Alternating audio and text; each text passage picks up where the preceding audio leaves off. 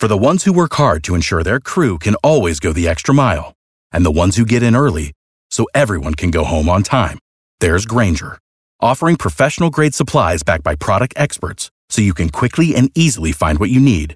Plus, you can count on access to a committed team ready to go the extra mile for you. Call, click Grainger.com, or just stop by. Grainger, for the ones who get it done.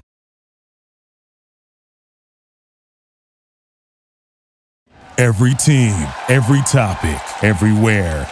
This is Believe.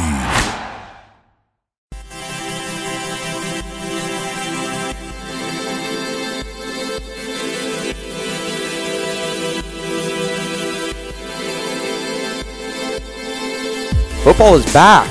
Welcome, everybody, to the Believe in the Pac-12. Jonathan Rifkin, joined by Ryan Leaf, fresh off of the airplane coming from Tennessee. And Ryan, before we get into what we're supposed to be talking about, of course, Pac-12 football, I want to get a sense from you what it was like, your first broadcast out there with ESPN, calling what ended up being a major upset in Georgia State, Tennessee. We don't have to talk about the game specifically, but how was it for you, your first experience doing this? Well, yeah, I mean, I got an opportunity to do it a few times last year in the Pac-12 conference, and it's just, walking around Knoxville and being in the SEC, it's just different. People talk about it meaning more.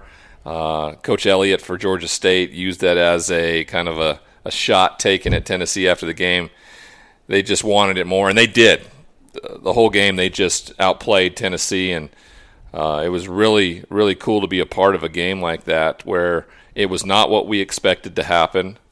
We prepared a ton because we thought we were going to have to talk a lot in the third and fourth quarter about the future and just backstories on some guys. But instead, we got to call it the game, was the content for us. And sometimes that doesn't play out when you got games where a team's favored by 26 points. And I have a great partner, a great team, and it was really fun to be a part of something like that in your first game.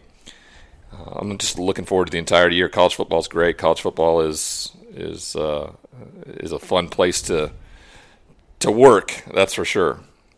I mean, I think this year college football will be the most watched sport nationally outside the NBA. This year more than the years past, the perennial powerhouses are still there. But I think that we're going to see a shakeup in who really emerges towards the end of the season. And I think this first week was really indicative of that as a whole. I mean, Iowa State almost lost to Northern Iowa. We saw that. Obviously, Georgia State taking down Tennessee. And in the Pac-12, there were some really interesting games. Let's just get to it. Utah-BYU, I think, is where we should start. Utah coming in, projected to win the South, which I agree with. And I think that Tyler Huntley and company showed that last night. He only passed 16 times. 13 completions and 106 yards. No touchdowns, but Zach Moss out of the backfield looked phenomenal. 29 carries, 187 yards, and a touchdown. What was your take on that game? Yeah, he's a beast. Zach Moss is the only worry anybody had was how he's going to come back from his injury. And that's my biggest worry is if the two guys that are going to lead that offense stay healthy. Both of them got hurt a year ago, which put them in a position still to win the South. But, if those guys stay healthy, they very well could vie for the Pac-12 championship and the college football playoff appearance possibly.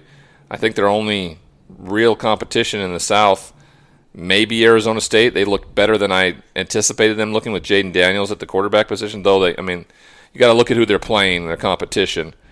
But you look around the conference and you see teams that played lesser competition in what you would consider Arizona, Hawaii, UCLA, Cincinnati, you look at those types of games and you see that they weren't able to win them. USC was barely able to get by Fresno State.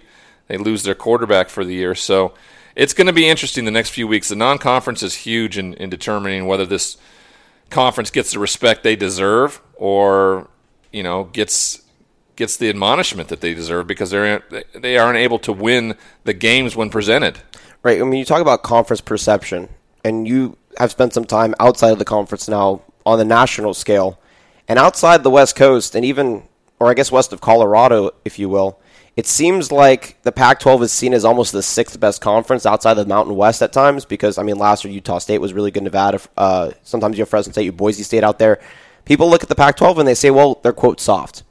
And this is the season where it needs to be turned around. You have great teams with tough schedules that need to be able to, follow through with these games. I don't know if week 1 was something that we can sit here and say, all right, the Pac-12 is back, national perception is going to change, because Oregon losing to Auburn was a tough one. I think that everybody was banking their hats on the quote, the Pac-12 run being from Oregon, and had to start with that game. I think that that's a little bit of a media overreaction because it's a long season. Auburn's a good team. Bo Nix is a good quarterback, and we saw that last night. Stanford may now have to be the team to carry the North. We'll see what happens with Washington as well. I think Easton looked really, really good as well. But I mean, the perception of the conference, I think this is the season where it needs to start showing that it's stronger than the rest of the nation sees it. What's your take on that? Yeah, they have to. It's just it's a situation where they have the opportunities with some big conference games, non-conference games, and Oregon, pretty much just kind of let that go by the wayside last night. And how that there was no reason why Auburn should have still been in the game to even give them a chance at the end. They didn't execute. They didn't convert when they needed to. USC, they have unbelievable talent. I don't know if they're a talented team. That's the biggest thing my takeaway is, and we'll find out a lot this week when USC and Stanford play. It's going to be the battle of the backups, perhaps. Possibly. KJ Costello may not be playing after leaving the game last week with a head injury. So, yeah, I mean, it is the opportunity for him. I don't believe there was anything in week 1 that made anybody stand up and go, the Pac-12 is a formidable opponent. The non-conference in week 3, I think, is going to either eliminate that stigma or perpetuate it. And if anything, I came away with this week is that Washington found a quarterback that can take the top off, and they've been looking for that for a couple of years. He's the real deal. It was Eastern Washington, but Eastern Washington is going to vie for the FCS championship again this year. Cal comes into Washington this week. We'll find out what both teams are made of. Wasn't terribly impressed with what Cal did, except for the fact that they ran the ball really well, but UC Irvine's a good football team too. So, I don't know if they did anything to change anybody's opinion. I think the SEC is getting a lot of attention this week because a bunch of their teams were upset by some teams that they normally aren't by. But the top end of the SEC, the teams that are in the top 25, they destroyed people. And those are the ones that, that's what the Pac-12 is trying to establish, is that we're great from top to bottom. We just don't have a standalone team that could go 13-0 and make the playoff. That's the difference. And unless you're making the playoff, people don't consider you a real conference sometimes. And that's the toughest thing for the Pac-12 is no team since the inception of the 12 teams in the Pac-12, no team has gone undefeated in conference play. And I think that speaks to, number one, the talent in the conference, because you look from top to bottom, every team possesses a lot of talent. I mean, you just said Cal, who perhaps was voted to finish at the bottom of the conference, has a great offensive line and a good running game, but they're not going to beat, the top-heavy Pac-12 teams. And that's going to become a problem for the conference because it takes away from the talent that these teams have and the perception that these teams could build on. I want to go back now to that Eastern Washington game, because you mentioned Eastern Washington, a phenomenal FCS team. They typically get a quarterback a grand transfer that goes to an FBS school. They play pretty well. Jacob Eason, the transfer from Georgia, 349 yards, 4 touchdowns. He was phenomenal, but I think that offensive line is really the MVP because not only were they able to protect him in the pocket, he didn't have that many opportunities, or he didn't get flushed out that often, but they were able to use 2 different running backs, in Salvin Ahmed and Richard Newton. Both carried very well. Newton specifically 91 yards and a touchdown. Both had a touchdown as well. Ahmed had 44 yards on the ground.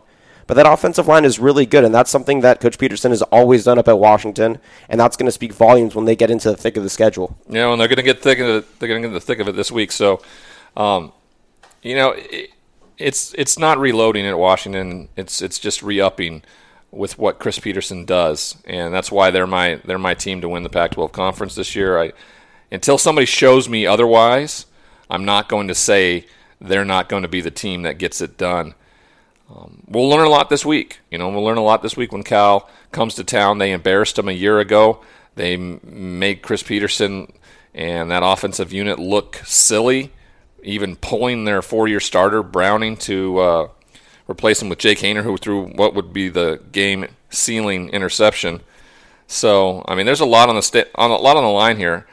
I've said all offseason. I don't think Cal. I think Cal's improved enough. I don't think they're good enough to win the North, but they're going to decide who actually does, because they're going to beat somebody like a Washington, like a Stanford, like a Washington State, or like a Utah. That they'll determine who wins. Actually, I want to move over to the USC game because I've largely talked about it on my talk show up in Oregon last year.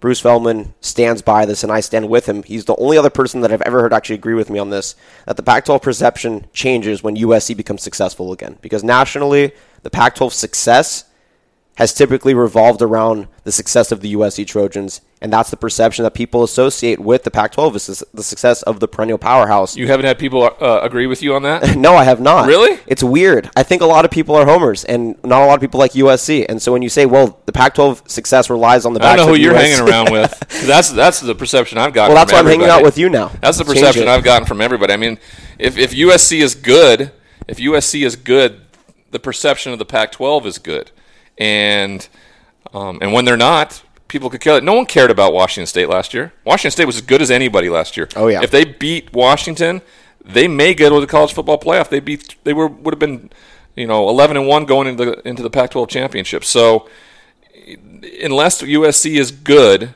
no one really cares about the conference in terms of whether anybody else is good. And to have Oregon lose in the opening week like Washington in the opening week a year ago, unless USC does something dramatic here in the first 6 games with a freshman quarterback most likely and the most brutal schedule I've seen, the only team that I say would be a for sure win, and I wouldn't even consider it a for sure win, is going to BYU in week 3. I don't know what to expect from USC, which means I don't know what to expect from this conference. Yeah, I mean, you talk about USC, talent-wise, they have an abundance of riches. I mean, you have Amon-Ra St. George, who was really, really good last night. I was at the game. First of all, I was a little bit disappointed in the new Coliseum showout. It was beautiful, brand new renovations.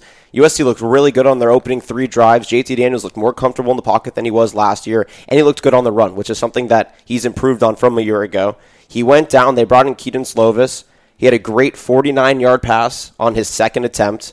He ended up with 57 yards on the game. So that one pass basically accounted for the consumption of his yards totaling the entire game. Mind you, he's a 3-star from Scottsdale, Arizona. He was overlooked last year. He only got one Power 5 offer from USC. The rest were lower-level FBS schools.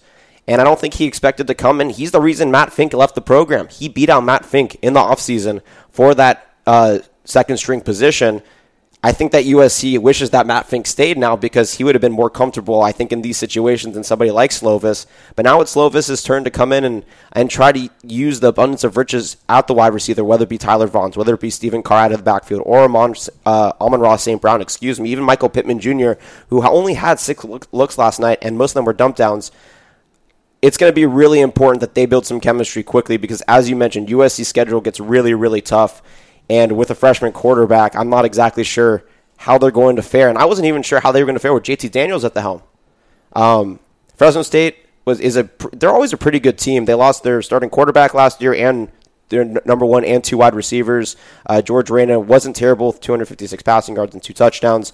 But I think that, like you said, next week against Stanford, that Stanford defense is always really good. And Brian Shaw knows how to coach against USC. Clay Helton's coaching for his job, I think, this season.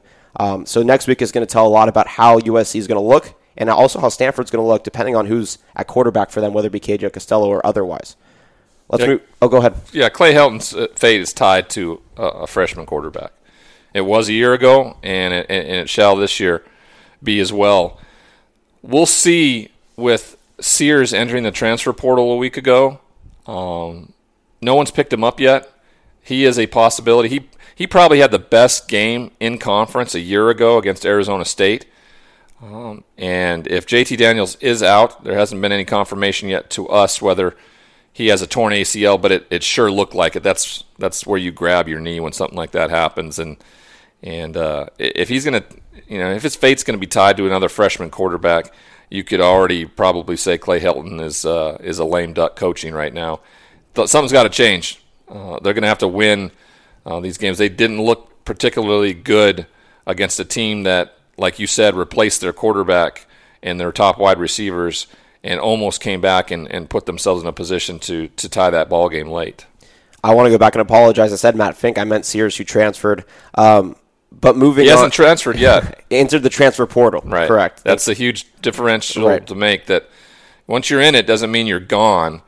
And Clay Helton said in his post-game press conference that he told Sears that the door was always open for him. So that's a offering for him to possibly come back, and he probably going to need him because Slovis, though, was coached by Kurt Warner in high school, and when they showed up and watched the kid, they thought they got a steal, and everybody talked about him in camp, and so I think a lot of people feel comfortable with him.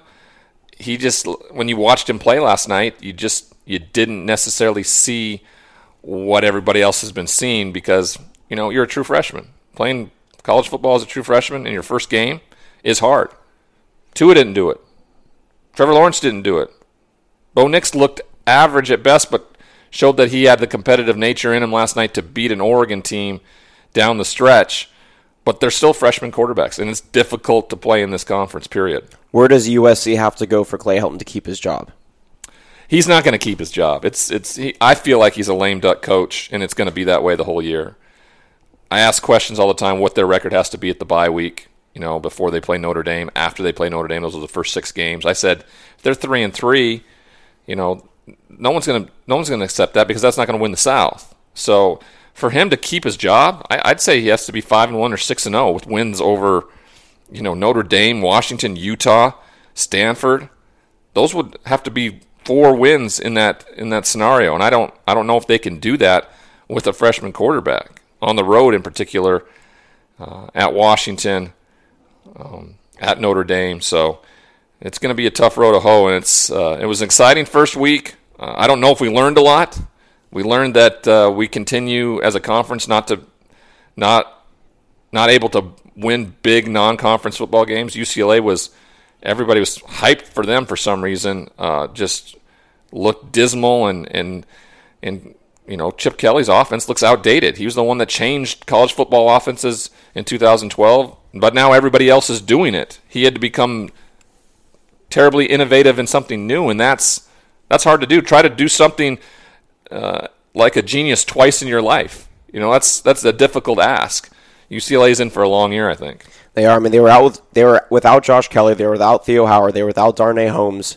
Arguably the 3 most impactful players. Dorian Thompson-Robinson looked lost out there. He had 2 touchdown passes, but he had 2 interceptions. His QBR was 5.9 against a Cincinnati defense that ranked 117th last season and returned most of their players for better or for worse. UCLA could not stop the run. 26 for 92 from Michael Warren, the second on the ground, and a touchdown. They also gave up 53 yards on 10 carries to back up Jared Dokes. I mean, you mentioned it. Chip Kelly's offense, actually Chip Kelly's team looks outdated. I mean, they play the 4-3, and they still couldn't stop the run. And I think that, number one, he's still in the youth of his coaching career at UCLA. Recruiting's been tough. I think that, down the line of 2 seasons, they should get a new quarterback by then. Dorian Thompson-Robinson is not somebody who's impressed me so far in his last 2 seasons. I know Spates also had some opportunities last year, but this season UCLA I think is going to be a bust, unfortunately, for all the Bruin fans, like you said, who are hanging their hats on this being a positive year for them. And it's going to be tough for the Pac-12 because if you have Los Angeles is kind of the center of it all. If UCLA is bad and USC is bad, again, the perception of the Pac-12 doesn't change. It stays negative. And Oregon losing to Auburn again was not something that was, propelling the conference in the right direction perception-wise. I want to go down to some of the lesser impactful games, but still kind of gave us an idea of where these teams will sit. Arizona versus Hawaii, opening up week 0. Khalil Tate, 3 touchdowns, which was great. 361 yards, looked like Khalil Tate. 2 interceptions, and their defense was just awful, unfortunately. 45 points given up to Hawaii, who had a quarterback competition coming into the game. It ended up being Cole McDonald. He passed for 378 yards and 4 touchdowns. He threw 4 interceptions, and the Wildcats really couldn't convert on 2 of those 4 interceptions. Khalil Tate also led the rushing attack as usual, 13 for 108. I mean, they don't have any fluidity on offense. It's just a lot of numbers. It's a lot of numbers, and it's the same thing. They're exactly the same team they were a year ago, which means they're going to be middle of the road, 5-7, 6-6. I don't know if that's just the Kevin Sumlin way now. I know for a fact that they They were not pleased. They're not happy with Khalil Tate as the quarterback, but they don't have a guy they can start other than him. So what was your biggest surprise this first week? Anthony Gordon.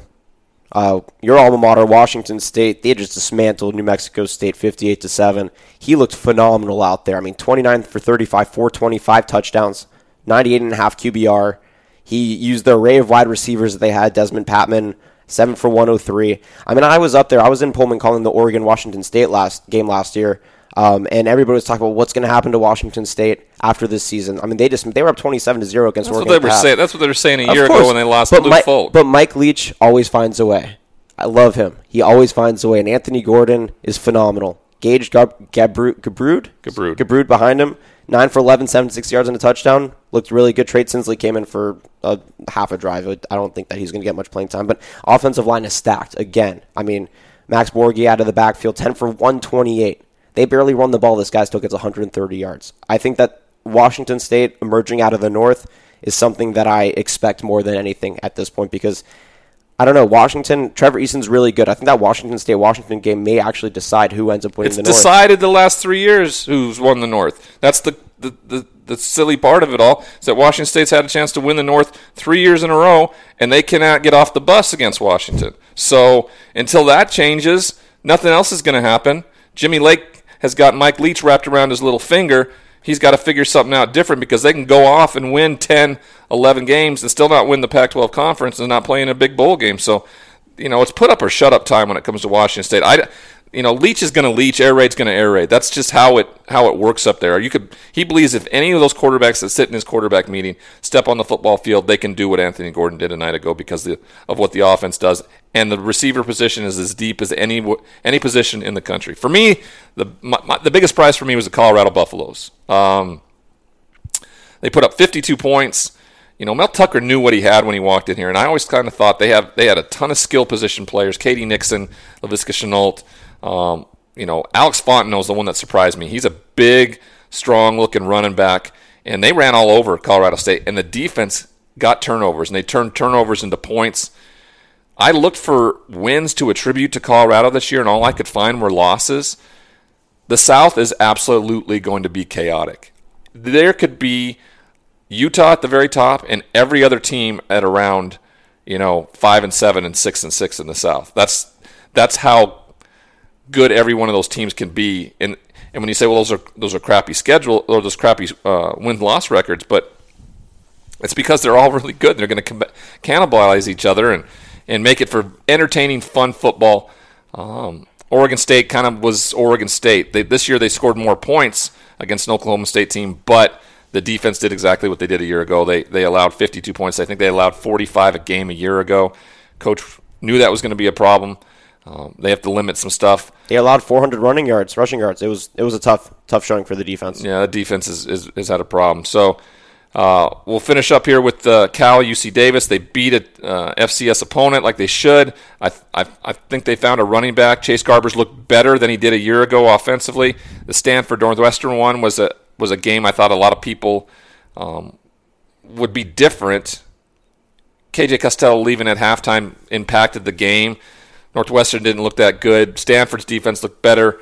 We'll learn more about what this team is next week when they travel to USC and play them in their annual Week 2 matchup. But all in all, I think the first week didn't tell us a lot. It was wildly entertaining. But the next 2 weeks are going to tell us the most about what this conference is capable of doing before they kick it off. Week 1 showed the Pac-12 going 8-4 overall, 1-2 versus Power 5 conferences, 5-2 versus Group of 5 teams, and 2-0 versus the FCS. We're going to cut it off here and say goodbye. Join us on our next episode when we preview Week 2 of the Pac-12 for Ryan Leaf. My name is Jonathan Rifkin. Thank you so much for tuning in. It's Believe in the Pac-12 on the Believe Podcasting Network.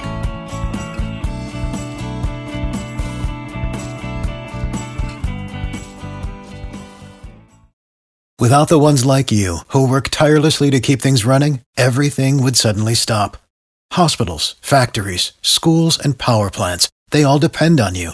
No matter the weather, emergency, or time of day, you're the ones who get it done. At Grainger, we're here for you with professional-grade industrial supplies. Count on real-time product availability and fast delivery. Call, click Grainger.com, or just stop by.